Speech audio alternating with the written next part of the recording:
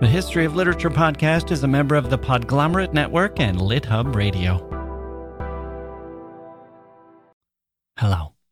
In November of 1863, U.S. President Abraham Lincoln traveled by train from Washington, D.C. to Gettysburg, Pennsylvania. A civil war was tearing the country apart. This was 2.5 years into what would eventually last just over 4. The purpose of his trip was to visit a former battlefield that was now being opened as a cemetery, commemorating the lives of the soldiers who had died in battle.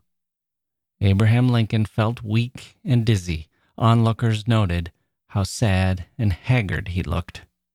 Lincoln was a thoughtful, gentle man, quietly eloquent, a prairie lawyer and storyteller, who had nevertheless been a wartime president almost from day one of his administration. He bore the weight of being president of a country divided in half and warring with one another over the issue of slavery, which Lincoln had come to view as America's original sin for which the current bloodshed was paying. And he had other reasons for heaviness. He had known personal grief in his life. His second son had died when he was only 4 of tuberculosis, and Lincoln's third son, Willie, had died in the White House just a year before, struck down by fever. Now his youngest son, Tad, lay ill in Washington, so much so that Lincoln's wife, Mary, begged him not to go. And as he made the trip to Gettysburg, Lincoln himself most likely had smallpox, the COVID of his day. He nevertheless composed and delivered one of the greatest speeches in the history of the English language. Lincoln was not the featured speaker that day. A man named Edward Everett was the prime attraction, and he was no slouch in the oratory department. He delivered a long speech from memory.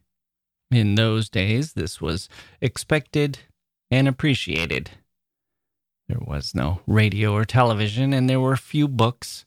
On an occasion such as this one, the public appreciated hearing the narrative of what had happened, how this event fit into history, both of the war and the country.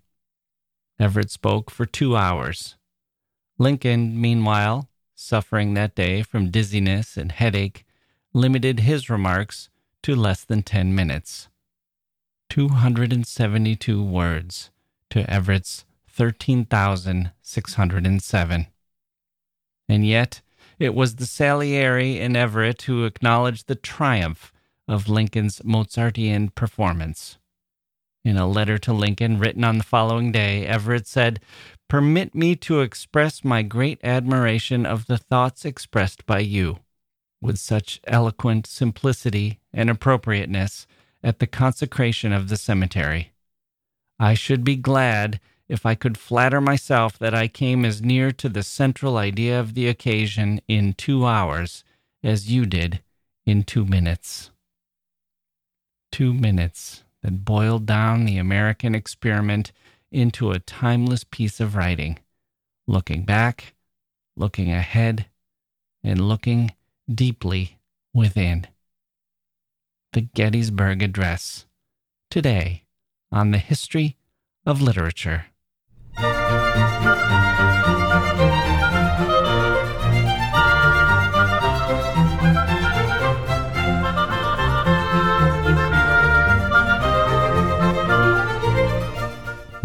Okay, here we go. Welcome to the podcast. I'm Jack Wilson. Happy belated President's Day for those of you here in the United States. If you're not American, that's okay. This is a worthwhile speech for any nation or any citizen of the world. If you care about democracy, if you love it or hate it, well, who hates it?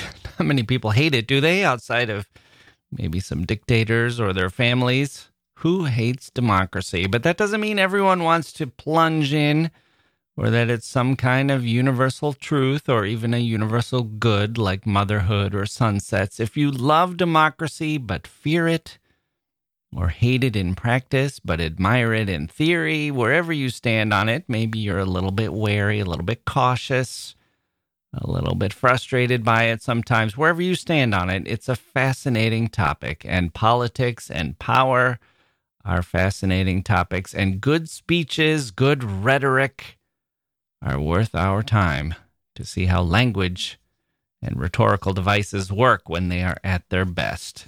How many political speeches are more than just functional hooey, drab natterings from stuffed suits? Well, this one is more like literature. This one works like the most incisive parts of Shakespeare or the King James Bible. And by incisive, I mean penetrating and clear, getting to the heart of things. And incisive meaning words chosen so well, they cut through the air like knives. This one goes from ink on paper straight to engraved marble. These are words that cross boundaries, geographical and chronological. How many speeches are there like this? How many bits of political prose can we say this about? Well, Winston Churchill comes to mind, Martin Luther King Jr., certainly, Nelson Mandela, Václav Havel, Pericles, FDR. There are some. Thomas Paine, maybe. There are some political speeches or tracts, pamphlets, positions that we revere, and for good reason. Political junkies will have their lists, but fans of literature, there just isn't that much that makes that step from competent political oratory to graceful literary genius. This is one of those. Pound for pound, word for word, the Gettysburg Address is hard to beat. America's gospel, Tom Brokaw, the newsman, used to say. That's pretty accurate. The secular version of a New Testament, a new covenant, a new promise. In Lincoln's phrase, a new birth of freedom. It's famous in America. It's famous all over the world, and for good reason. So here's what we'll do today. We're going to look at who Lincoln was at the time he wrote the Gettysburg Address, what he was facing and what the stakes were, what the context was for the crafting and delivery of this speech. We're going to look at the text itself, of course. 10 sentences. That's all it is. Why are they so enduring? What was Lincoln trying to accomplish, and which words did he choose, and why? Where did those words come from? What did they mean? And I'm going to sandwich these thoughts on the Gettysburg Address with a couple of personal stories, or one anyway, that will help, hopefully, to give us some larger thoughts, some context for why this document matters even today. My ancestors were not Americans when this was written. In a way, I have no dog in this fight, and yet as someone who was born here and who believes in America, it is my fight. I have a dog, and it is engaged in a fight. So we'll talk about that. But mostly we're going to stick to literature and history and not contemporary politics, except to the extent that the great American spirit... Boy... Too many X's. Except to the extent that the great American experiment, which the Gettysburg Address crystallizes, is still ongoing. So that's our feast today, a dense one full of protein. But before we get to our main course, we need to thank one of our number one countries. We skipped this last time. Here's a reminder of where we are. We received a set of charts full of what Apple and the good folks at Chartable have measured for books-related podcasts around the world. To my great pleasure, and somewhat to my surprise, this humble little podcast has hit number one in several countries over the past few years, so we are thanking them one by one. We have thanked so far, quick list, Croatia, Norway, the Bahamas, Lithuania, Algeria, Bahrain, Uganda, and Iceland. We gently encouraged my beloved Italy to get on the stick. We got stuck at number 2 there for a while. Muoviti, my Italian friends, amici. Just kidding. Number 2 is still very flattering and humbling. That is also where we peaked in Greece and Mongolia. So you're in good company, Italy. But let's stick to the number ones and travel to South America. Do we have a drum roll? The number one country we are thinking today is Chile. Yes, Chile. Ah, yes, that strip of paradise on the left edge of the continent. After I traveled around for a while, when I was younger, I decided that my favorite geological position was to have mountains at my back and the sea in front of me. Right now, I have neither one. I have a basement studio that looks onto a yard and a road, which makes the longing for sea air and cool mountain majesty all the more pronounced. So, Chile, I would like to visit you soon. I've never been there, unless you count the mental journeys I've taken via some great Chilean poets and novelists.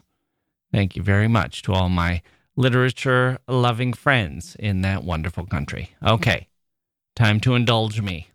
A story, speaking of traveling, by the way, I have a story about channeling a bit of Lincoln without really knowing that that was what I was doing, and then the 10 immortal sentences of the Gettysburg Address. After this.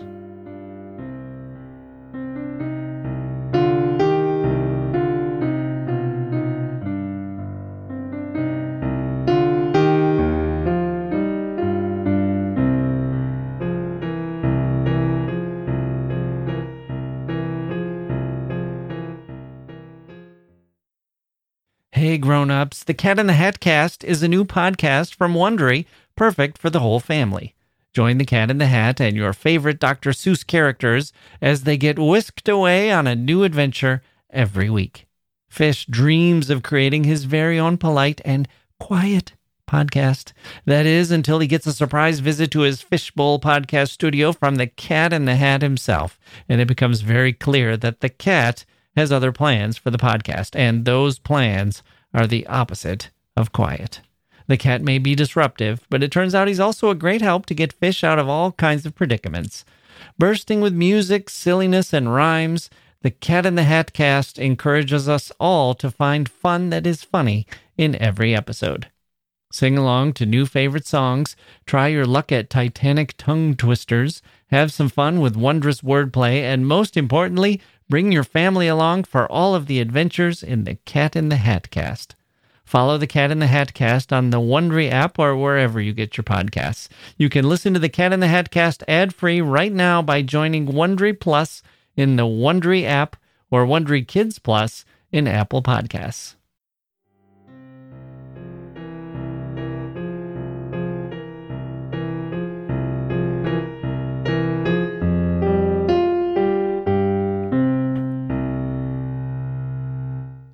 Okay, we are back, and we are getting closer to our look at Abraham Lincoln and the Gettysburg Address. Here's the great secret about the Gettysburg Address, or it's not such a secret, but here's the key. It's about America. It's a framing. It's a framing of what America has been and is and can be. This isn't what we always think about when we're here. That kind of thinking is so tied to the local and the cliche. It's abused, really. Americans like big trucks, we say. Well, what does that mean? What does that matter? Americans are obese. Really? Is that who we are as people? Or we say Americans overpay for health care. Well, sure, maybe that's true, and maybe we have to fix that or address it, but it's a problem for politicians to tackle this year, this election cycle. If we're arguing about that today and again, 20 years from now and 100 years from now, let's just say there's history and there's current events. When I'm here, I'm like most people, stuck in the world of current events. How do we respond to COVID? Too much masking, too little? Is the vaccine approved? Is it working? Where do we get the shots? It's easy. Is it easy to get to the place where we get the shots? Is the rollout good? Are we safe? Are our kids safe? Are we overdoing it? All that. It's intensely local, even one might say mundane, though the stakes are high. It's not so grand. It's day to day. It's getting through. I don't have time to think about the Declaration of Independence when I'm filling out my taxes or voting for my school board member. Things are different when I'm traveling abroad. I've told a few stories from that period. I spent 3 out of 4 years living abroad in my early 20s, a year in Italy, traveling through Europe and Africa, then a year back in Chicago to finish school. And then it was as if I was shot out of a cannon. 2 years working in Taiwan and backpacking through Asia, Africa, and Europe again. Living on a few bucks a day. And a lot of hostels, a lot of long bus rides, a lot of cheap meals, a lot of guest houses, meeting a lot of people. Other travelers. People who were traveling like me, staying in tents or huts or wherever we were, on the beach, on the train, gathering to eat and exchange news of the road ahead and the road behind. Ideally, you'd meet someone who was traveling in the opposite direction as you with fresh information about a place they'd just left and one where you were headed next. I'm sure it's a little bit easier now. Just read the blogs. The information is everywhere. For us, it was like being handed secrets, fresh secrets. Even the invaluable Lonely Planet guides couldn't be as current as the traveler who had just left a place. Give you advice like, yes, this place is open, it's good, or don't eat there, it's filthy, or don't waste your time. That place is booked solid for a week. And so we gathered at these tables and got to know one another. People passed along handmade maps, wrote down phone numbers, addresses, directions, ideas, thoughts. Canadians and Japanese and Americans and Mexicans and Europeans of all stripes, Australians, sometimes other countries too. Every night was different. Every night the conversation roamed around, touched on different topics, and the personalities made it different every night. Sometimes it was funny, sometimes it was serious, sometimes it was dull, sometimes it was aggressive. I was something of a target in those days, I suppose. As an American, the Cold War had ended and the United States had won. The sole superpower left. And in some quarters, that made me a bit of a celebrity, and in other quarters, it made me a bit of a focal point, more so than I felt comfortable with. I wasn't the one who put a military base in your country, my friend, but I had to acknowledge that they were there, that it was my country who had put them there. I couldn't really defend it, but I sort of thought or hoped that America was doing some good. World War II was not that far behind us, and we seemed like we had been one of the good guys there, and I hoped that our wealth and presence in the world also did all, or at least some of the good things that we hoped that it did. I knew it probably didn't live up to that, not all the time. I knew we toppled regimes and cozied up to dictators and so on. I wasn't naive, but I also thought that a lot of Americans believed in democracy and supported it in a lot of places. We helped as well as hurt, and hopefully the balance weighed more favorably on the side of the former than the latter. So, one night in Perugia, Italy, I was with a bunch of fellow travelers, and I was attacked pretty viciously by a man from New Zealand, attacked rhetorically. He hated America. He resented us for our cultural influence. He had a particular hatred of prom. In America, everything is about prom. He said, choosing a prom king and queen, it's disgusting and ridiculous. That kind of thing. I said prom had not been a large part of my life, and I didn't know that high schools in America were really all that different from high schools elsewhere in the world in terms of teenagers vying for popularity and trying to fit in. And maybe his view of America came from Hollywood and television shows that I wasn't really watching. I didn't really know what to tell him. I had no idea why New Zealand was broadcasting or watching American entertainment. I suppose America had bigger budgets, and somehow that's how it ended up on their TV or ended up in his mind. I can remember another man was there too, a British soldier who had been in Northern Ireland on the lines between Catholics and Protestants. This was just before, or I guess just after the ceasefire. That's why he was on this holiday, after having been in danger for several months, potentially being shot at was his concern. Our waitress that night was a Japanese woman who was there studying opera in Italy. I remember that. And I remember thinking, I really wish this New Zealander, would just drop the subject. It feels like he's been waiting for years to meet an American to unload all this anger.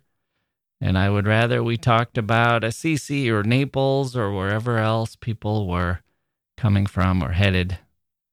But I had gotten used to answering questions about America in those years. It felt like being a New Yorker in some ways. In Chicago, they think about New York. In Los Angeles, they think about New York. Boston, it's New York. Every city, Washington, D.C., Philadelphia, everywhere. The city that you compare yourself with is New York. And in New York, they just don't really think that much about every other city. How could they? You won't catch New Yorkers wondering how they do things in Minneapolis or Phoenix.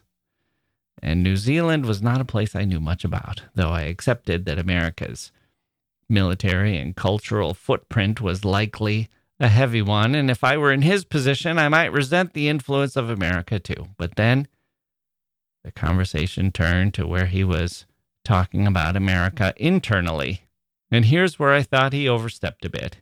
He'd never been to America, and his description of it seemed a bit fatuous to me.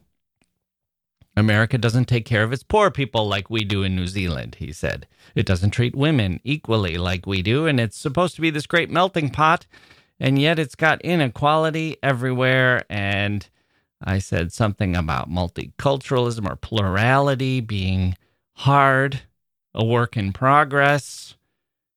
And I suggested that there was a degree of difficulty in America. Maybe, I suggested, it was a bit harder to pull together a bunch of different groups, different religions, different races, different ethnicities, different backgrounds. Maybe it was a little bit harder than what they had experienced in New Zealand.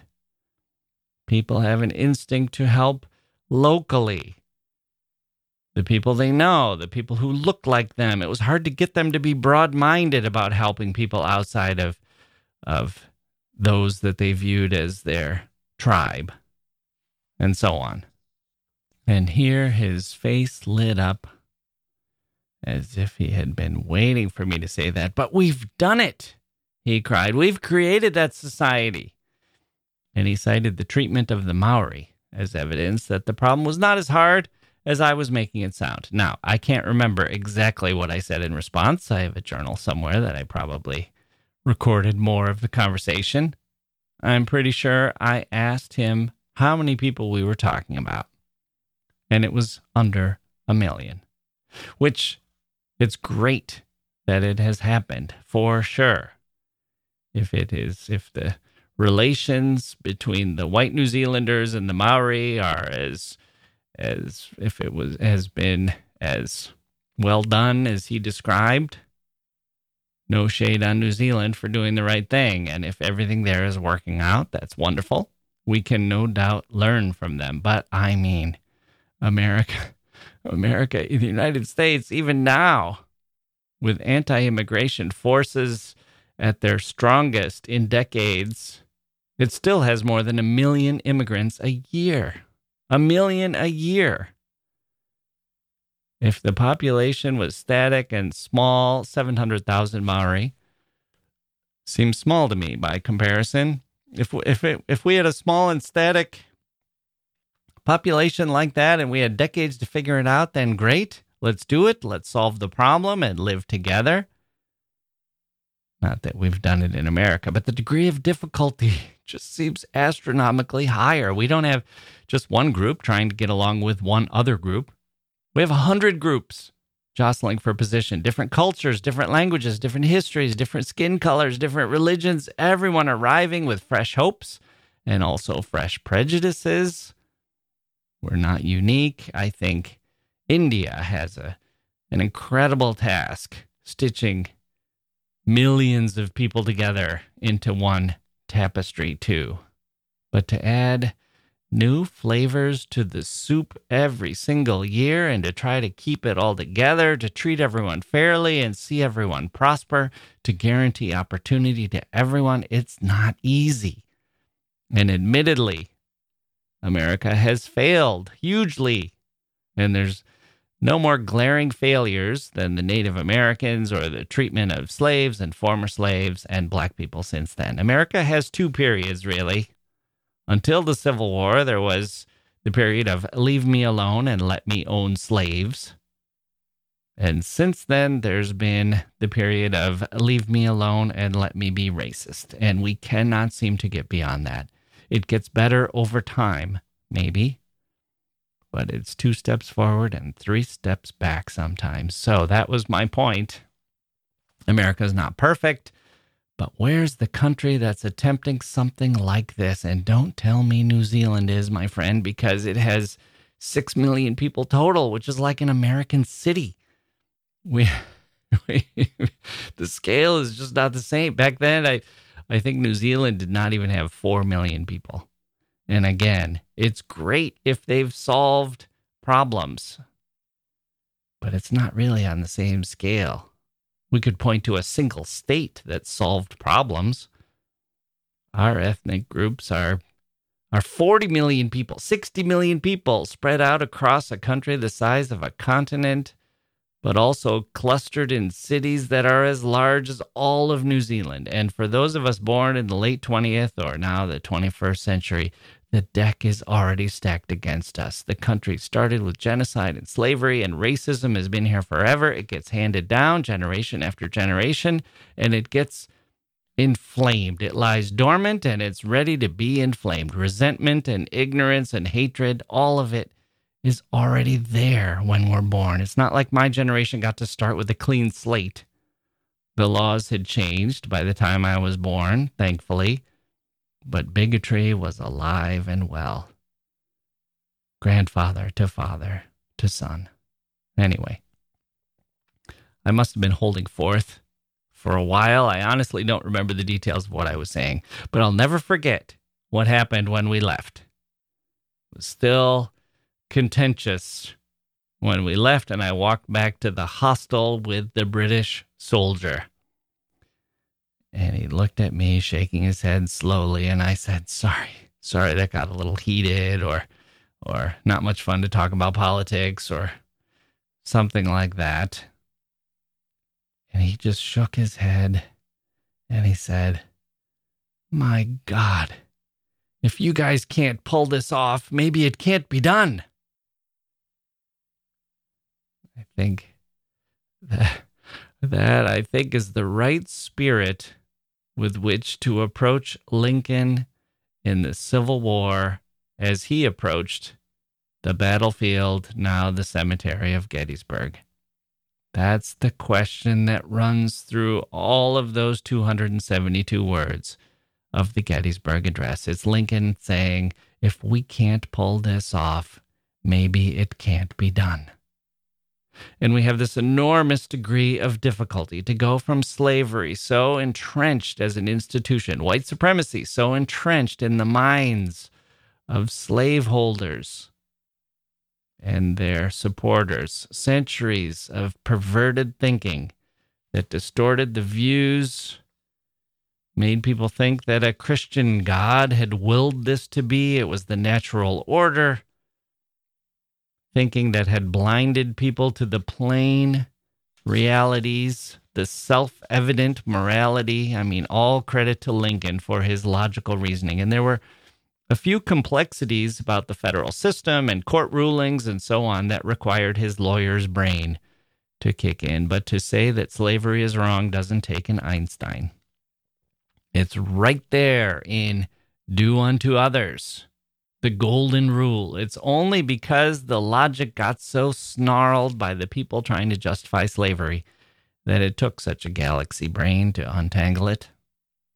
I might have just mangled my own point there. What I'm saying is that people had worked so hard to justify slavery that they had developed all these arcane arguments that would let them live with it as an institution and live with themselves and still believe that they and their compatriots were not monstrous racists and monstrous human beings. And the people who tried to say otherwise, the people who stated the simple truths, had to fear for their lives. It was bullets over logic at that point. Lincoln was elected president. The South immediately made plans to secede before he took office. On his way to Washington from Illinois, there was an assassination attempt, and he had to enter D.C. in disguise. They weren't there to persuade him that slavery was right. Bizarro world arguments don't work on someone as devoted to evidence and justice and the truth as Lincoln. So they thought they'd better kill him instead. And eventually, that's what they did. But not before he delivered this famous address. We will dive into the text after this.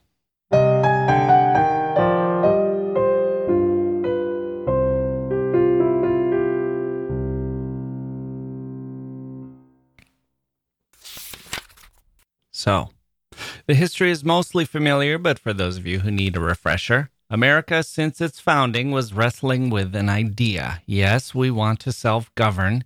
No, we don't believe in kings, and no, we don't believe in tyrants. And yes, we believe in the people as the source of sovereignty instead. Except, how can a devotion to liberty coexist with an institution where human beings own other human beings as property? It's the most extreme form of anti-liberty you can imagine. How can you say we are justified in expunging a tyrant when all over the country you have built-in tyrants who own other people, who can divide their families, who can treat them with violence, who can make them live in fear, who can steal from them the fruits of their labor? It was bitterly argued about in the beginning of the country, of the nation, and continued for decades. The South especially said, this is our economy. You'll destroy it if you get rid of slaves. And a lot of Northerners, who also made money out of the deal, looked the other way, and a lot of arguments arose. It's the natural order. It's God's will. It's in the Bible. The African race can't self-govern. They're being taken care of lovingly because property owners won't damage their own property, and so on. Argument after argument. And meanwhile, anti-slavery forces argued over where to draw the lines and how to draw them. What do we do about this? Do we end it now? Can we put it on a path to ending it? How do we stop it from spreading? But how? How do we do that? How do we enact this policy? Abraham Lincoln was born in 1809, just a couple of decades into this battle. I mean, slavery had existed for centuries in the Americas, of course. It had a much longer history. But in terms of America as the nation that had declared itself on the side of liberty and justice for all, and yet knowing that neither of those things were true in any real sense, there was not liberty for all. There was not justice for all. This was a raw and open wound at the time that Lincoln was born. Thomas Jefferson, the greatest example of this divide, he was on this issue, a house divided all unto himself. Thomas Jefferson was the president when Lincoln was born. He didn't die until Lincoln was 17 years old. Sometimes we forget just how much compression and overlap there is in history. Jefferson could easily have been Lincoln's grandfather. That's how close these generations are. If you think about changing the minds of your own father or grandfather, that generation of people where you know how they think, you know what they'll accept, you know what they base their worldviews on, you know what they've handed down to you, this is what we're talking about here. This is what Lincoln was facing. It's his father and his grandfather.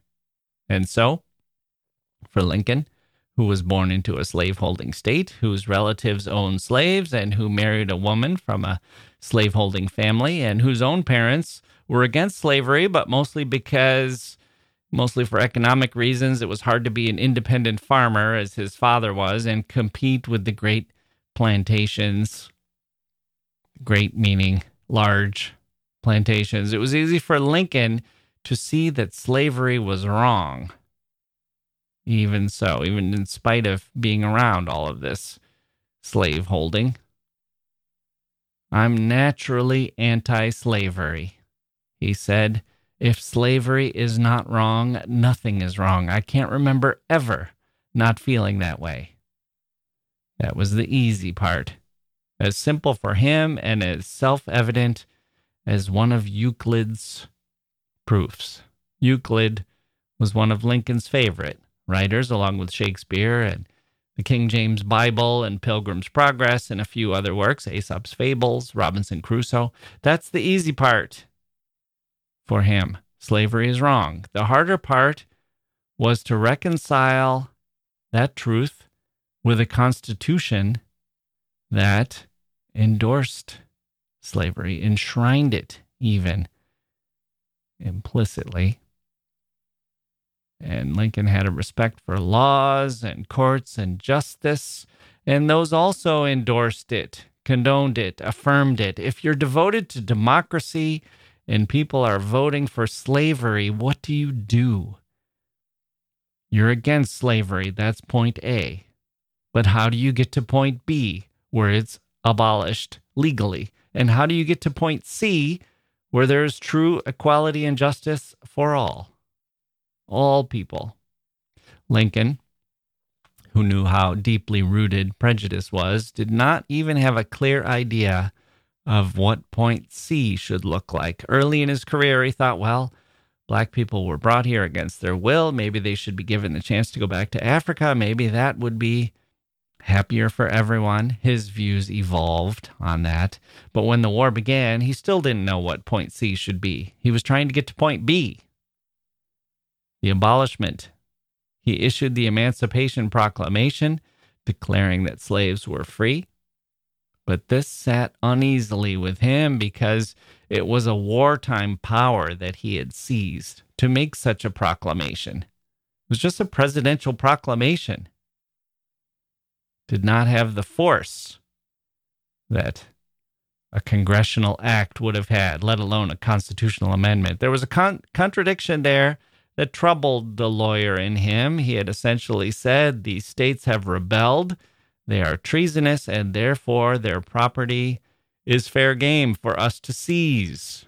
They consider slaves their property, and so we shall seize it. But what about after the war?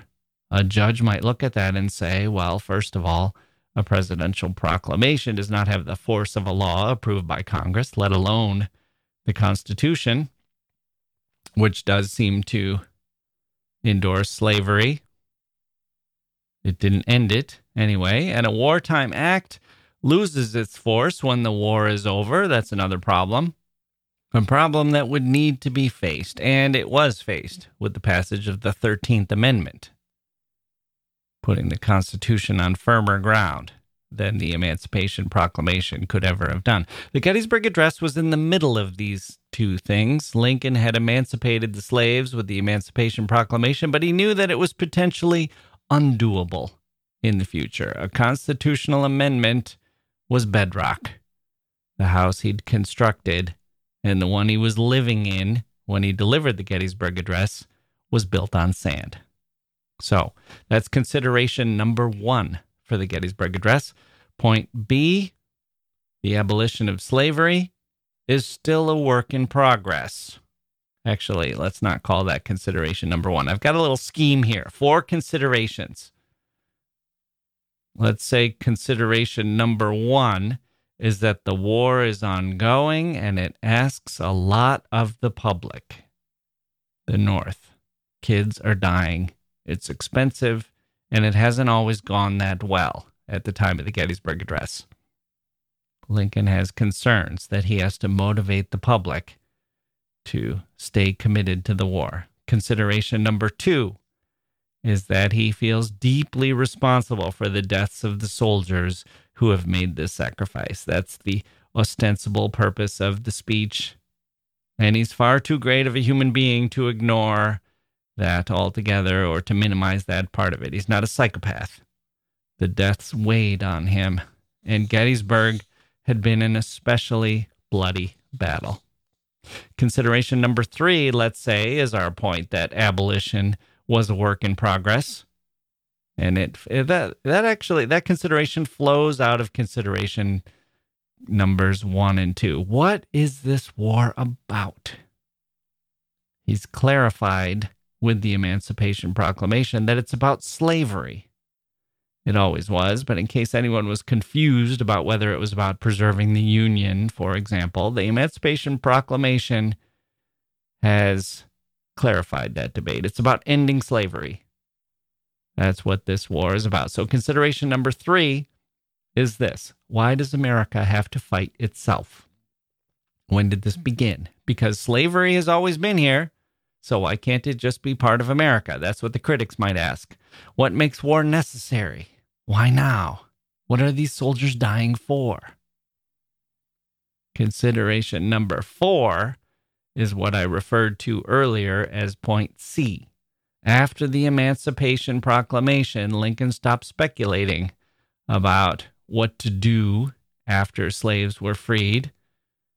Stopped thinking that maybe former slaves would be happier if they could be returned to Africa. He had met more black people by now. I think he had come to realize that they were Americans living in America, that this was their home. For people born on this soil, raised here, speaking the language here, there wasn't really a version of the future where they would welcome the prospect of going to some place they had never been. There wasn't going to be some magical solution, some paradise. And furthermore, they shouldn't need to feel that way. And America shouldn't want them to feel that way, because the Gettysburg Address pivots. That's its genius. It says, this is who we are. This is who we've always been as a nation, and this is what that means. So the text itself, it begins famously fourscore and 7 years ago. A nice, grand way of saying 87. The number. The musicality of the phrase is there. The weight. fourscore and 7 years ago. It's like saying once upon a time or c'era una volta, as the Italians do. Think of the alternative. 87. Sounds like something a bean counter might say. Sounds a little weak. fourscore and 7 years ago sounds like something a historian might reach for. But also, let's not lose sight of the fact that that number is hugely important. 87. Because fourscore and 7 doesn't reach back to the Constitution, which was threescore and something I got. Threescore and 14, I guess, something like that. The problem with the Constitution is that it tacitly endorses slavery. It's not explicit, but it's implicit enough that judges interpreting laws have to acknowledge that those almighty founders did not end this issue. They punted. They kicked the can down the road. They let slavery exist in this great and shiny new nation that they were putting together. So, Lincoln, with his fourscore and 7, he leapfrogs the Constitution. Fourscore and 7, that's not 1789 when the Constitution was ratified. That's 1776. And that is the Declaration of Independence. That's where the better angel of Thomas Jefferson's persona was whispering in his ear as he held the quill. That's the one that said, hey, if you're going to throw over the king, you can't say all landowners or all educated people or all white people are created equal. You have to say all people. Or as he said, all men. We hold these truths to be self-evident. Like Euclid. Self-evident, a Euclidean phrase. All men are created equal. Lincoln's first words in the Gettysburg Address, therefore, harken back to that document before the politicians started hashing out their compromises which baked slavery into the Constitution. There was the moment of conception of this nation, the casting aside of the king. This was where the nation began, Lincoln says. It was conceived here. Conceived is such a perfect word. We use it in the sense of initiating, like the moment life begins, a baby is conceived, not yet born. Soon as a baby is born, they're imperfect. We're all sinners. We're all flawed. But before that, even conceived, we also can use it to mean imagined, invented, mentally, dreamed of, designed. The Big Bang moment before the universe begins to expand. And here, this nation was, says Lincoln, was conceived in liberty and dedicated to the proposition that all men are created equal. Boom. Lincoln says it's right there in the text. It's not consistent with reality. It's not actual. He's acknowledging that. You look at the history of America and you say there's precedent for slavery. It existed. And Lincoln says, yes, but look at the words in our Big Bang moment. Conceived in liberty. That's the America that was imagined at the very beginning. Dedicated to the proposition, not the reality. Wasn't describing the reality of what existed, but it was dedicated to a proposition, to an aspiration, to the idea, the concept, the principle, the self-evident truth that all men are created equal. We have the first of our 10 sentences, and it's breathtakingly clear, dramatic, concise, powerful, sonorous, a thunderclap. This guy, Lincoln. He was a master with words, an absolute master. Here's the sentence. 77 years ago, our fathers brought forth on this continent a new nation, conceived in liberty and dedicated to the proposition that all men are created equal. End quote. Who cares that they own slaves, says Lincoln. If you read between the lines here, they believed in liberty for the nation. Slavery was and is antithetical to that, and they believed in equality for all men. It's in the text. The next 4 sentences are, this is familiar to us now, of course, in part because Lincoln has made it so apparent with this Gettysburg Address. This is something he's reminding his fellow Americans of when he's delivering this speech. Think about how we started the Declaration of Independence if you haven't looked at it lately. Maybe you've been busy. I'm imagining him saying this to his fellow Americans. Maybe you've been busy. Maybe you're not a lawyer. Maybe you didn't learn this in school. Let me remind you of what happened 87 years ago when we cast aside the king. Okay, the next 4 sentences of the Gettysburg Address are setting us up for the pivot. Remember, I said there were 4 considerations. Number 1, the war is ongoing and needs the support of the public. Sons are dying, and we don't want them to have died in vain. That's number 2. Number 3, the cause is the abolition of slavery, which is still a work in progress. And we do not know what the country will look like after slavery has been abolished. That's the 4 considerations. So the next 4 sentences really address the first 2 considerations. This is a war, and what is this war about? People are dying. What are they dying for? That's the ostensible purpose of the speech. This is about them and their sacrifice. Let's not taint it too much with politics. We're not opportunists. Or in Lincoln's words, quote, now we are engaged in a great civil war, testing whether that nation or any nation so conceived and so dedicated can long endure. We are met on a great battlefield of that war.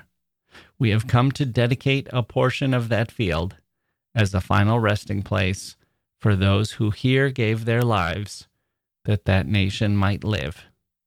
It is altogether fitting and proper that we should do this. You can feel in that last sentence that a but is coming, and that is the next word, in fact. But let's look at these 4 sentences. They're remarkable for what they leave out. No whining or finger pointing. This isn't about the evil villains in the South and what they've done. This isn't about propaganda. It isn't about their bigotry or their warmongering or them as rebels or traitors. It's about the country trying to move forward, to atone for the original sin of slavery, to redeem itself. It's about a nation that was born with a horrible schism between its words and its deeds, with liberty as its principle, but lack of liberty on its plantations and in its drawing rooms and kitchens and so on too. This was a deeper infection than something just far away. The tentacles of white supremacy had a stranglehold on hearts and minds and wallets all over the country. Lincoln's task was not easy. If he was going to accuse people, the fingers, let's just say if he were going to finger point, there wouldn't be enough fingers on his hand. He'd need a million hands. And he has respect for these soldiers. This is where we get into the world of Pericles and his funeral oration. Gore Vidal and Gary Wills have pointed this out famously, but if you've read your Thucydides, you'll see the same thing for yourself. Pericles was doing something very similar when he was praising the soldiers of Athens. He was speaking to praise and honor the dead, and he does so, and he says, why have they died? For us, for our nation, for our way of life. It's not just for territory or treasure. It's for principle. Pericles also begins with a nod to the ancestors, much as Lincoln began with our fathers, which, by the way, sounds a lot like our Father who art in heaven, right? Lincoln knew what he was doing when he chose words. The references or rhymes or allusions to the Bible or Shakespeare or common prayers or the founding documents, when a phrase worked and would land, he used it. Every sentence in here is like that. In these 4 sentences, sentences 2 through 5 of the Gettysburg Address, he changes speeds, giving us some short sentences, mixing things up. And as I mentioned, he's getting us to look big, to think big, to think broad. So there's a nod to the ancestors, which Pericles specifically says is right and fitting. It's just and proper that they should have the first mention, Pericles says. Lincoln follows that. They've gone before, they've gone now, they're gone now. We owe them respect. They too made sacrifices. And then the shift to why we're fighting this war. Pericles did the same thing. If the boys or young men had died for a mistake or for some unknown reason, some whim on the part of some dictator, some king or Congress or president for that matter, then their deaths would be tragic and unspeakably horrific. A waste. Those who asked them to die would be taking away the nobility of their cause. Their deaths would be not just tragic, but pointless. Their courage and nobility wasted, their sacrifice for naught. And Pericles assures his audience that's not the case here. These soldiers died for Athens. And look who we are, we Athenians. We have a commitment to a cause worth dying for. We are on the side of equal justice in our laws. And then Pericles, in his funeral oration, makes the move that Lincoln does too. This is the pivot that brings together all 4 of these considerations that I mentioned above. Lincoln says, our work is not done.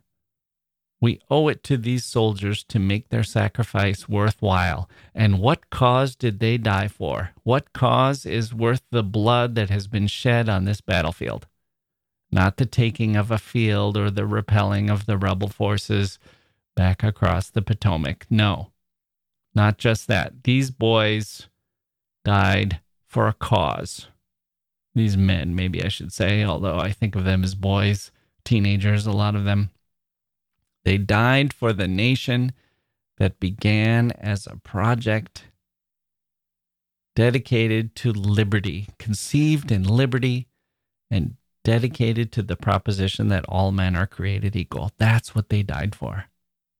Abolition of slavery is not just a political position. It's part of it. It's part of what they died for. It's central to it. It's the continuation of this mission that we started at the beginning. This nation began in 1776, but has not yet fulfilled. It's a way of uniting the past, the present, and the future all in one, and to not only do so with reverence for the dead, but to use their sacrifice as the ennobling motivator of the future, of what we do in the future. These soldiers did not die in vain, he says. Their cause was noble and worthy and righteous, and now let us be noble and worthy and righteous so that we honor them in that way. That's the pivot. That's what's going to come in the next 5 sentences. So let's pause here for a moment, halfway through this brief address, to talk about the sound of the address, the rhythm, the prose. Robert Frost had a phrase for this. He wanted his poems to sound good, heard through a door. If you couldn't quite make out the meaning, the words themselves, he wanted the sound to nevertheless be mellifluous. Now, I don't think I can read this through a door, but maybe as I read, I guess I could try. I don't think that's going to work. But as I read this, listen to the sound, not just the words, but the sound. I'll read the first 5 sentences and then we'll move on to the next 5. 77 years ago, our fathers brought forth on this continent a new nation, conceived in liberty and dedicated to the proposition that all men are created equal. Now we are engaged in a great civil war, testing whether that nation, or any nation so conceived and so dedicated, can long endure. We are met on a great battlefield of that war. We have come to dedicate a portion of that field as a final resting place for those who here gave their lives that that nation might live. It is altogether fitting and proper that we should do this. Okay, that's the first 5. Now, let's hear the remainder. Try to listen to the sound as well as the meaning, and then we'll talk about the meaning. But in a larger sense, we cannot dedicate, we cannot consecrate, we cannot hallow this ground. The brave men, living and dead, who struggled here have consecrated it far above our poor power to add or detract. The world will little note nor long remember what we say here, but it can never forget what they did here. It is for us, the living, rather, to be dedicated here to the unfinished work which they who fought here have thus far so nobly advanced. It is rather for us to be here dedicated to the great task remaining before us, that from these honored dead we take increased devotion to that cause for which they gave the last full measure of devotion, that we here highly resolve that these dead shall not have died in vain, that this nation, under God, shall have a new birth of freedom, and that government of the people, by the people, for the people, shall not perish from the earth. Okay.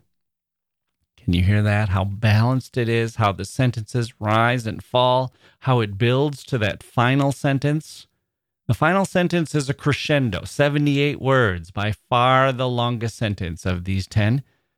And it has the argument embedded in it that I mentioned before, that the soldiers will not have died in vain if we here highly resolve to have increased devotion to the cause to which they were devoted. And what is that cause? Again, he doesn't say to stop the border states from becoming slave states or to embed the Emancipation Proclamation in the 13th Amendment or to to require that fugitive slaves who reach free states cannot be returned to the slave states, or any little by comparison.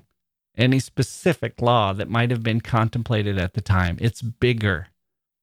It's values. It's all about who we are as a people, we Americans. It coins a phrase, a new birth of freedom, a new birth of freedom. The last birth was impartial. It was flawed. It was a rickety machine. It was weighed down by slavery. This birth of freedom will be new, on firmer ground, more logical, more logically sound. Lincoln was a great logician. Remember that Euclid he loved so much? He hated slavery, but it wasn't just because he believed it was morally wrong. Lincoln also got there through logic. Here's what Lincoln said about slavery in 1854. This is absolutely Euclidean. He writes, "If A can prove, however conclusively, that he may of right enslave B, why may not B snatch the same argument and prove equally that he may enslave A? You say A is white and B is black. It is color, then. The lighter having the right to enslave the darker, take care. By this rule, you are to be slave to the first man you meet with a fairer skin than your own. You do not mean color exactly. You mean the whites are intellectually the superiors of the blacks and therefore have the right to enslave them? Take care again. By this rule, you are to be the slave of the first man you meet with an intellect superior to your own. But, say you, it is a question of interest, and if you can make it your interest, you have the right to enslave another. Very well, and if he can make it his interest, he has the right to enslave you." End quote. But Lincoln's problem was that as much as he knew that slavery was morally and logically wrong, he had to square this with democracy, with the documents, with the laws. If Lincoln believed in monarchy, if he had believed in monarchy, it would have been easier. Convince the king to change his mind. But what if you believe in democracy and the people voted originally or are continuing to vote to propagate slavery? You can change people's minds, but how long do you wait for that to happen? And what if you win and are ready to end it finally? And what happens? The states secede and say, we won't be governed by you. If this is your choice, we would rather govern ourselves. What if you have a majority of votes, but not the supermajority you might need to amend the Constitution? What if you ended slavery during the war, and then the war ends and some future president undoes what you did? What kind of consequence would that be? The freed slaves would be rounded up and returned to their owners? New slaves imported? That's the dilemma facing Lincoln. Democracy is rotten, or it can produce rotten results when the people are rotten, or when they're misguided, when they're selfish, when their thinking is distorted, when they're not as logical or as moral as Lincoln himself was. So Lincoln says, let's be better. That's Lincoln's call to action. He puts it right there in the final words of the Gettysburg Address.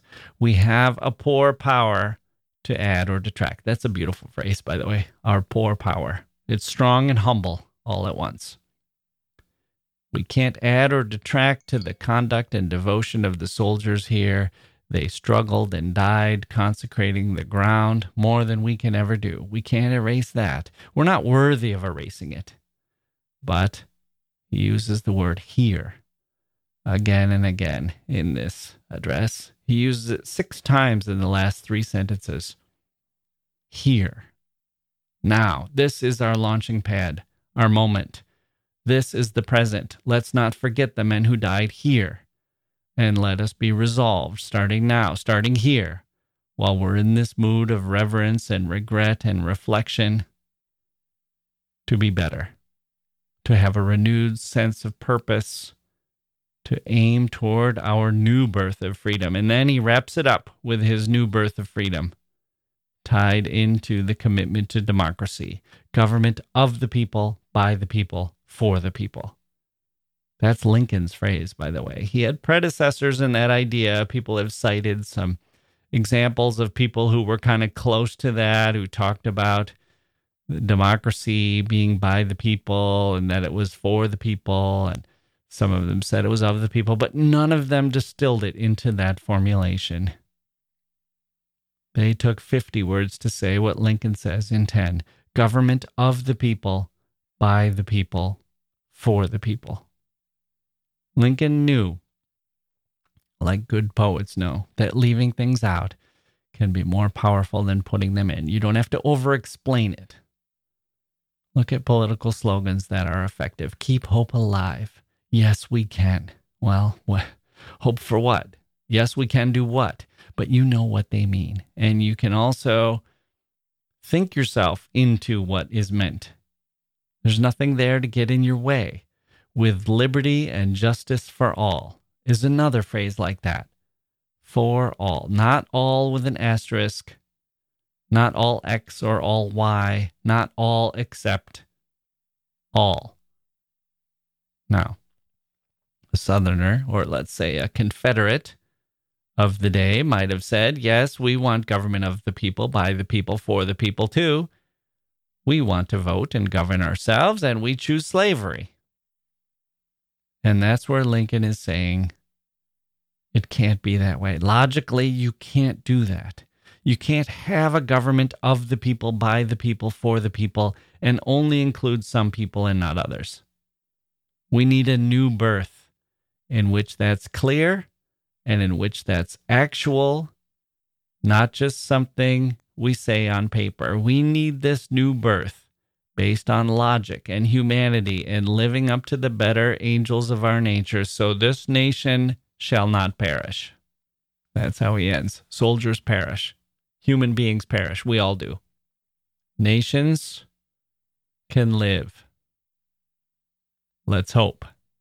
Let's hope they do not perish if we work. If we put ourselves on better footing. If we live up to our ideals. The nation that was began and which these soldiers died for shall not perish. 272 words. It went by so fast. The photographer of the day of the battlefield, the cemetery, was still fumbling with his equipment. Didn't get the picture taken. The only photo of Lincoln we have from that day is one of him standing in the crowd. Almost anonymous. He's just one of many standing there. There are a couple of myths about the Gettysburg Address. One is that he scrawled it on the back of an envelope, which isn't actually true. We have some drafts of it where he was writing on paper. The other is that nobody could hear him, which might be true, but doesn't really matter. It's a little funny that Edward Everett spoke thunderously for 2 hours from memory, and Lincoln put on his reading glasses to deliver his remarks. And he was ill, and yet his is the address that resounded throughout the world. Everett's is only remembered now in contrast to the Gettysburg Address. But it doesn't matter if the thousands of people who were there were able to hear Lincoln or not, because the address was immediately published in newspapers, and it was recognized as something to read and reread and savor and trust. It was the sort of thing that Americans would memorize. If you read it a handful of times, you already have half the phrases bouncing around in your mind anyway, like a catchy song or a Shakespearean sonnet. It's easy to memorize this Gettysburg Address. It's referenced everywhere.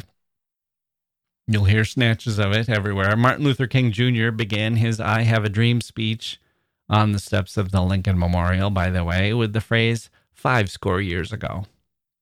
France used the phrase government of the people, by the people, and for the people in their constitution. The address has been read, the Gettysburg Address has been read and admired and cited by advocates of democracy around the world ever since it was published. What does it mean for us today? So, let's go back to my night in the guest house in Perugia with the critic from New Zealand. I don't mean to pick on New Zealand, by the way. His views were valid, and they could have come from any country. And I met plenty of others who thought like him, who were somewhere between wary of America and critical of America, or resentful of America, or completely hostile to it. We were New York City in those days, the second country for many, the one you couldn't ignore. And maybe for some, that was a positive thing, and maybe for some, that bred resentment. I get it. In Italy, I had a grandfather hug me once with tears in his eyes because I reminded him of a World War II American who was kind to him when the American soldiers came through, liberating his city and ending the misery of his childhood, the miserable stretch that he had suffered during the war. And yet, Canadians used to put maple leaf flags on their backpacks to make sure people didn't confuse them for Americans. Americans, you know this is true. If we had a foreign country with a military base on our soil, that's all we would talk about. It would be a huge source of debate. Why are they here? What does it mean? Should they stay or go? Do we like who we are with them here? Do we like them? Period. And here's America in 2022 with something like 800 military bases around the world in 70 plus countries. Our movies go everywhere, our television, our products, our people. We're the 500-pound gorilla nation in just about every country's corner. And it's natural for them to ask, why? And is this good? And what is our argument, Americans? Because I think most countries, at least in the 1990s when I was doing most of my traveling abroad, most people would say, hey, we get it. We don't make the rules. We deal with reality. There once was the Soviet Union and the United States, and now it's the United States. You're the world's superpower. You're the cop on the beat. You walk around with this swagger, and it's not something you or I are going to change anytime soon. How do I feel about it? I'm imagining this in other people's minds. How do I feel about that? About you being America and about America being America in the world? Well, okay. This is my imagining of someone else. I like your pop culture, but I don't want junk jammed down my throat. So can we have some Prince, maybe some Levi's, but not every single dumb TV show about teenagers in California going to prom or rich kids in New York City? Can we watch Jaws and Jurassic Park, but also have a few movies of our own in the theaters? We like hosting you and we really like your tourist dollars, but can you treat us with respect when you're here, please? And we admire your universities and your scientists. Are you preserving those? Or are the politicians messing those things up? And I like that you Americans are on the side of freedom and democracy, or at least you say so. Is that actually what you're doing? Or do those celebrated with those vaunted words, do they ring hollow? Do you think democracy is for thee and not for me? And is it really for all of thee in America? I admire your prosperity, but I'm wary of your greed. Is it true, America, that there's a huge income disparity in your country? How are the poorest people treated? And I like that you're committed to immigrants and pluralism and freedom of religion and getting along in one big, crazy, but mostly happy family. Or at least you say you are. How's the racism going these days, America? Cooling off or heating up? That's the dialogue between the rest of the world and America. With liberty and justice for all. Sounds great. Are those words true? We see that women can vote. We see that black people can vote. And yet we also see pictures of long lines of people waiting to vote. Not long ago, there were miscegenation laws, black people and white people in love who were not allowed to marry one another. We saw those pictures of dogs being turned on human beings. How are you doing there, America? Your government of the people, by the people, for the people sounds grand. Who are the people? Is it the elites, the wealthy, white people? Voting, the courts, the schools, the housing, the opportunities, are those for certain people only? Or are they for the people? Full stop. It's the question at the heart of the Gettysburg Address, the one that other countries ask of America, but more importantly, the one America asks itself and needs to. Can we pull this off? Are we living up to those words? 12 score after the Declaration of Independence, 8 score after the Gettysburg Address. Are we the America we want to be? Are we climbing the hill with our heads held high, our faces shining in the light that rains down from the heavens, proud of the promises we've made and the devotion to our principles, and ready to be as good as those promises? Or are we a bunch of greedy, cynical bastards, hunched over and hidden, ashamed, blaming others, resentful of our own ideals and our hypocrisy, buried in tribalism, snarling, rebellious? Do we want to be better, or are we content to be bitter? Where we stand in the world and where we stand in our own self-conception depends on the answer.